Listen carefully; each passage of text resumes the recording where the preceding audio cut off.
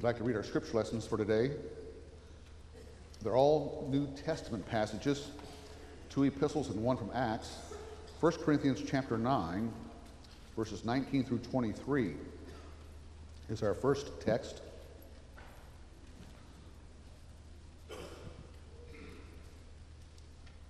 Listen here to God's word. For though I am free from all men, I have made myself a slave to all, so that I may win more. To the Jews I became as a Jew, so that I might win Jews. To those who are under the law, as under the law, though not being myself under the law, so that I may win those who are under the law. To those who are without law, as without law, though not being without the law of God, but under the law of Christ, so that I might win those who are without law. To the weak I became weak, that I might win the weak. I have become all things to all men, so that I may by all means save some. I do all things for the sake of the gospel, so that I may become a fellow partaker of it. Amen. Then Hebrews chapter 12, verses 14 through 24. This is a rarely read passage.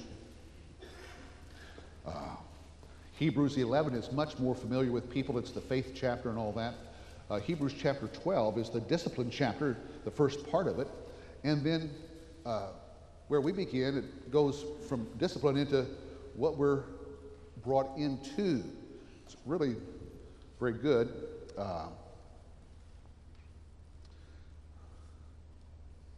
The whole book of Hebrews is about this difficult transition from Mosaic law being a source of salvation to Christ. Not throwing out the law, but seeing where our source of salvation lies, from whence it emanates. So this passage is the key passage for that. Listen here to God's word. Pursue peace with all men, and the sanctification without which no one will see the Lord. See to it that no one comes short of the grace of God, that no root of bitterness springing up causes trouble, and by it many be defiled. That there be no immoral or godless person like Esau, who sold his own birthright for a single meal. For you know that even afterwards, when he desired to inherit the blessing, he was rejected. For he found no place for repentance, though he sought for it with tears. For you have not come to a mountain that can be touched, and to a blazing fire, and to darkness and gloom and whirlwind, and to the blast of a trumpet and the sound of words, which sound was such that those who heard begged that no further word be spoken to them, for they could not bear the command. If even a beast touches this mountain, it will be stoned. And so terrible was the sight that Moses said, I am full of fear and trembling. But you have come to Mount Zion, and to the city of the living God, the heavenly Jerusalem, and to myriads of angels, to the general assembly and church of the firstborn who are enrolled in heaven, and to God, the judge of all, and to the spirits of the righteous made perfect, and to Jesus, the mediator of a new covenant, and to the sprinkled blood, which speaks better than the blood of Abel. Amen. And our primary text today is from Acts chapter 21. We'll read verses 15 through 26. The Apostle Paul's been making his way toward Jerusalem for some time. He left originally from up in Macedonia. He followed his travels. He stopped at Tyre and came down to Caesarea. Now from Caesarea he goes up, and we'll see what happens there. Listen here, again, to the Word of God. After these days, we got ready and started on our way up to Jerusalem. Some of the disciples from Caesarea also came with us, taking us to Mnason of Cyprus, a disciple of long standing with whom we were to lodge. You all know about Mnason, right? Very familiar name. We don't know a thing about him. Here it is, though. After we arrived in Jerusalem, the brethren received us gladly, And the following day, Paul went in with us to James, and all the elders were present. After he had greeted them, he began to relate one by one the things which God had done among the Gentiles through his ministry.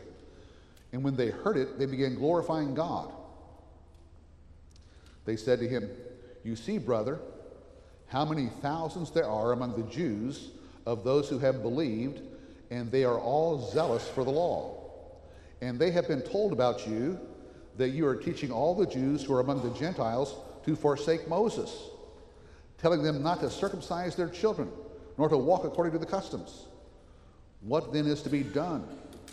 They will certainly hear that you have come. Therefore do this that we tell you. We have 4 men who are under a vow. Take them and purify yourself along with them, and pay their expenses, so that they may shave their heads, and all will know that there is nothing to the things which they have been told about you, but that you yourself also walk orderly, keeping the law. But concerning the Gentiles who have believed, we wrote, having decided that they should abstain from meat sacrificed to idols, and from blood, and from what is strangled, and from fornication."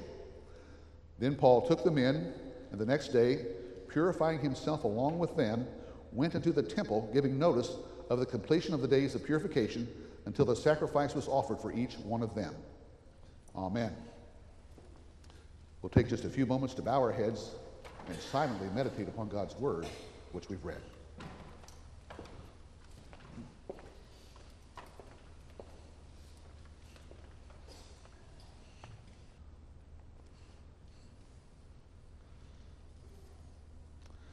Father, we bow in the name of the Lord Jesus Christ. We're before you, and we are eager to hear you. We long for your word. We long for your word to speak into our hearts and into our lives. So come, Holy God, minister faithfully, we ask, for our good and for your great glory. Through Christ our Lord we pray. Amen.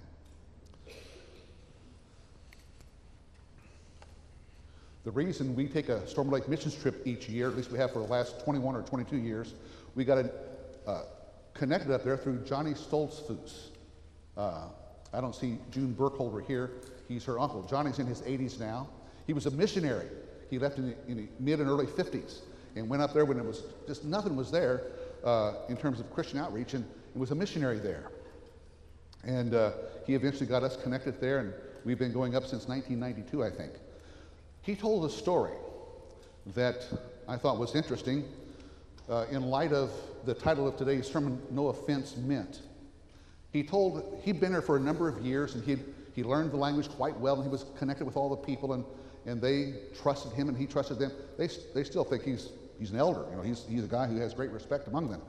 But he was on a cross-country, maybe 4 or 5 day trip with him, going from somewhere to somewhere else. I don't remember the details, but it was interesting. They'd have to camp out. They were going on dog sleds. I mean, that's no roads, it's on dog sleds, okay? And so they have to camp out at night.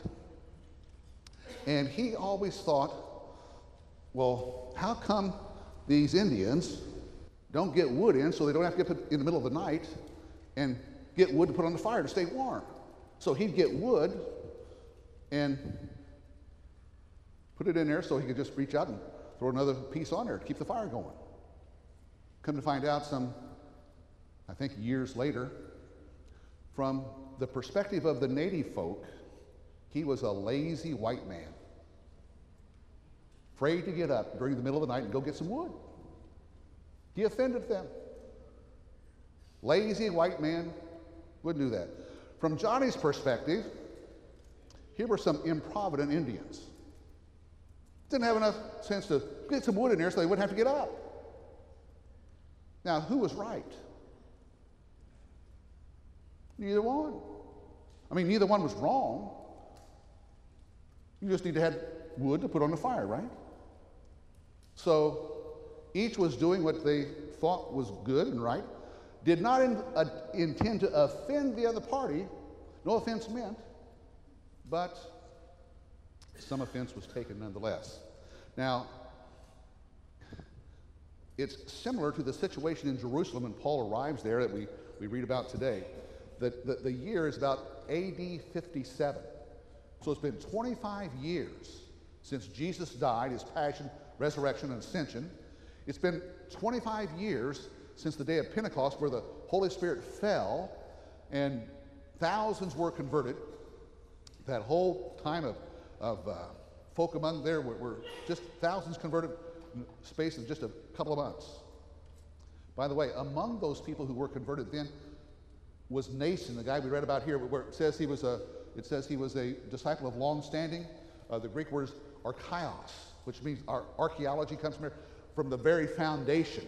So, and the reason that I think that Luke mentions him here, that he stayed there, is because he used him as one of the sources to find out what happened in those early days, because Luke was not there. So he says, well, this nation, who I got some stuff from, he was there from the beginning, from Pentecost. So 5,000 people. Now, it didn't keep on going like that. In due time, that was a visitation from God. And the church continued to grow, but in much more slow and regular ways. It had staying power, but you don't keep adding 5,000 people a week unless the Spirit of God is moving in exceptional ways. Now, the head of the church in Jerusalem, when Paul gets there, and he knows this, is James. James is the uterine brother of Jesus. Mary's his mother, but obviously Joseph is his father, in a way that Joseph was not the father of Jesus. This James should not be confused with other Jameses, James the Less or James, John's brother. This is the James who wrote the book of James. Right after Hebrews, where we read, you get the book of James. He was known as James the Just. Everyone across the board, no matter what their religious affiliation, had great respect for James, for his piety and for his faith and his faithfulness. In fact, he was called Old Camel Knees because his knees were calloused from being on his knees praying, getting up, and they knew that that's what camels did. They called him Old Camel Knees, known for his piety. James will die as a martyr in the early to mid 60s. He'll be taken to the top of the temple, a high precipice there. They'll ask him, it's on the day of Pentecost, they ask him to say why people should not believe in Jesus. He cannot say that at all. They push him down. Off there, he falls to the ground, he's not dead, and they stone him. That's, Eusebius relates that account, but that's what happens to this James that we read about here. Now, the Jerusalem church is thousands of members, many different congregations. We don't know how many. In AD 70, when Jerusalem was razed by the Romans, sources say that there were over 300 synagogues in Jerusalem. How many churches were, we don't know, but a lot of them. But the church that's at Jerusalem, while it's the mother church, is in a very culturally difficult place to some degree, because they're there where the temple is, where the priests are, where all this stuff keeps on happening, and it influences the church. And they're at a crucial time in history because God is transitioning from the old covenant to the new covenant. That's why we have an older covenant and a newer covenant. And they're right in the heart of that. And how do they relate to the older covenant and yet still be rightly related and going into the new covenant? Hard place for them to be. And as you know, there's ups and downs. You learn what's right, you learn what's wrong. The book of Hebrews, as I said before, was written all about that. How they're going from Mount Sinai to Mount Zion. Now, that's figuratively speaking, from legalism by the law that gets you righteousness before God to Mount Zion, the church of the firstborn, that is, who inherit the claims of the Lord Jesus Christ, the Son of God. Now, the church at Jerusalem had heard these rumors and tales and accounts of Gentiles coming to the faith. And they wonder about it. There are all sorts of rumors circulating. Among those rumors, Luke relates here, is that Paul is teaching the Jews who live among the Gentiles not to circumcise their children and not to keep the customs. Now, it's interesting that the one custom he mentions is the custom of circumcising your kids.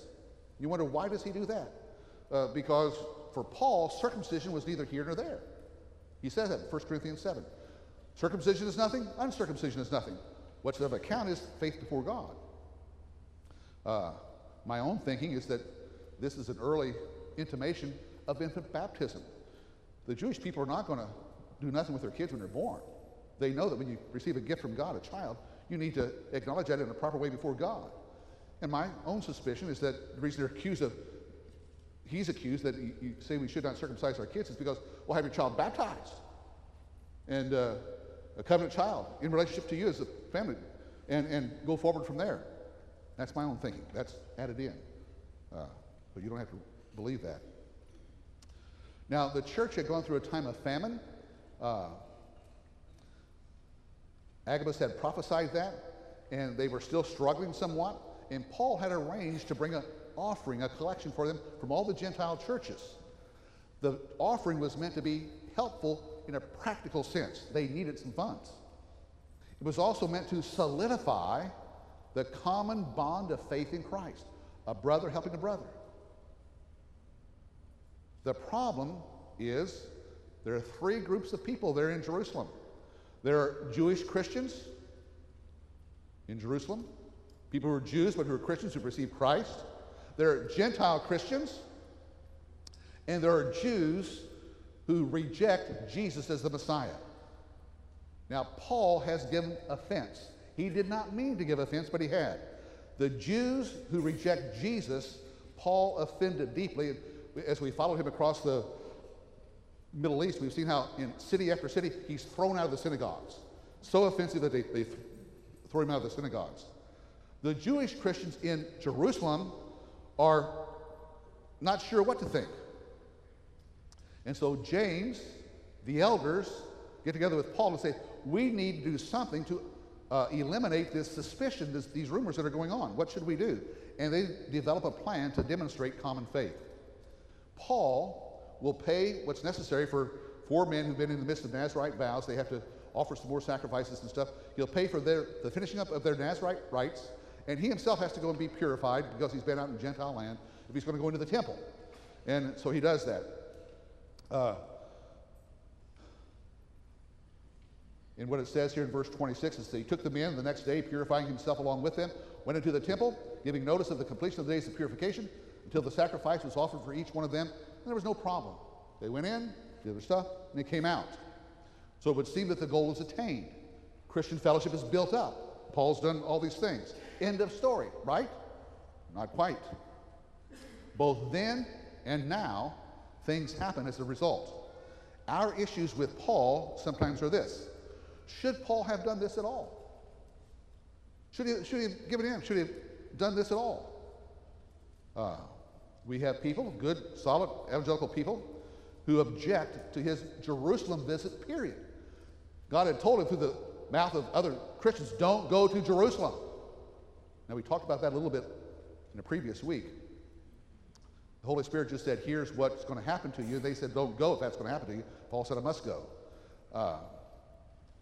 Some evangelical folks object to the plan which was devised by James, the elders, and Paul, that he should offer these sacrifices. It was compromising his values. It was confusing people. He should not have done that at all. But there's nothing in Scripture that denounces either the plan or the outcome. It's just not there. He was not denying Jesus, nor was he denying new life in Christ. He was not trusting in sacrifices, but was following patterns long established that pointed to Christ. Still point to Christ. Let's say. As I said, we're in a transition period of 40 years where God is, that's a hard thing to change. Are you experiencing that yet here? Hard thing to change. Takes a while. And to change your whole religious perspective takes a while. And God gives them time to make that adjustment. But in 40 years, in AD 70, the temple will be torn down, destroyed, to be built no more. Jews won't be able to worship. What are they going to do?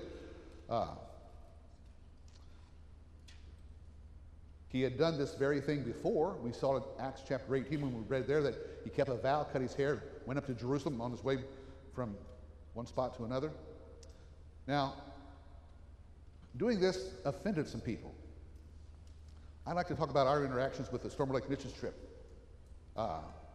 We seek to give offense. We seek not to give offense when we go.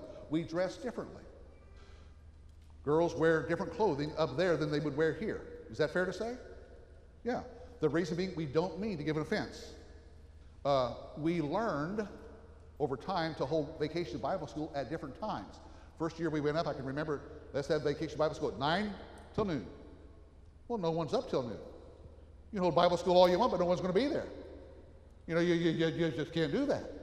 So we had to adjust, just the way it worked out, the way we had to do. We see cultural issues that are different than ours, and we have to say, well, we'll go along with that. There are other cultural issues that we say we need to speak to. So, for instance, one of the things we spoke to this year, talked about in class with the students, was the issue of suicide, which is a problem up there, which there's developed a teaching and a way in which it says suicide is all right, it's a good thing. And we won't go into all the reasons for that, but we had to say, well, no, and do some teaching to say suicide is wrong. It's the killing of self. It's murder of self, self-murder, which may have been offensive to some. Now, how do we make this application to our situation here, where we are, in our lives? I have two things to say. One, avoid bitterness. Again, the text from Hebrews chapter 12 is very clear. See to it that no root of bitterness springing up among you defiles you, defiles many. Don't allow that. So don't take offense and hold on to it. Now, we're prone to do that. I'm prone to remember what Randy Annis told me on our trip out to Columbus in 1985. You know what Randy said back then? That booger, you know? We're prone to hold on to things and take offense at that. Don't. Avoid bitterness. See to it that no root of bitterness springing up causes trouble and defiles many. Don't hold on to it. How do you get rid of bitterness? How do you not have it? Well, first of all, say, well, you know what Randy said to me was really, this is all made up. Randy didn't do any of this, so just so you know. Randy knows this, but you may not. You may think, that Randy, well, what about him? He just said, I say, that Randy, you know what he said, and I have to say, well, what he did, what he said was really wrong and not right. I forgive him. God, I forgive him. I ask you to forgive him. And then pray for God's blessing on him. And pray, continue to pray that way until you have peace in your heart. So there's nothing between you. All right, that's just a practical way to do that. Avoid bitterness. Number two, seek to accommodate where you can. That's what 1 Corinthians 9 is all about. Paul said he became all things to all men. Worship. We all could, is it wrong to sing songs like we sing today, or should we have drums? Should we all dress formal? You know, worship has all kinds of elements that people can get uptight about. And Paul is suggesting here that we need to know who we are, worship the way we will, and accommodate ourselves to the worship where we are. We try to do that. How about dress? How should people dress? We have people here in shorts. We have people here in suits. We have people here in all kind of manner of things. How should people dress? Well, what's the basic purpose of wearing clothes? To cover your nakedness. So dress in a way that's modest and that is all right. And I would suggest accommodate yourself to where you're going. It'll depend on where you're at. And we're more formal here than some churches, less formal than others. How about food? Food is now an issue. What you're going to eat. Food was an issue back then. Know what you like, what you'll do, what you won't do, but don't make that an issue that's going to have your fellowship with other folks compromised. So avoid bitterness. Do seek to accommodate where you can, but be faithful on moral issues, life issues. Don't compromise your morals. Don't compromise your doctrine. What's true, what the scriptures teach about God, about the nature of sin, the fall of man, the way in which we're redeemed, the Christian life, in matters of faith and doctrine, life and doctrine, be faithful therein. I think it's inevitable that we're going to offend people. You will and I will. Don't get upset when that happens. Learn from that where you can. Go back and say, I'm sorry. I've had to say that to a lot of people. You know, I say, I'm sorry, Joan, for what I said about you or said to you the other day. I apologize. I did not think that that was taken that way. So I apologize. Or whomever it may be, we should do that. But there's sometimes when you'll say things or you'll do things that people are offended by. That's just the way it's going to have to be. I would like to accommodate you more, but I cannot, because it brings into question doctrine or morality. We cannot. Now, here we ended today with verse 26. Things are fine. Folks, things are not going to stay fine. Things get fired up. We'll learn on Rally Day what it means to be fired up in the wrong way and in the right way.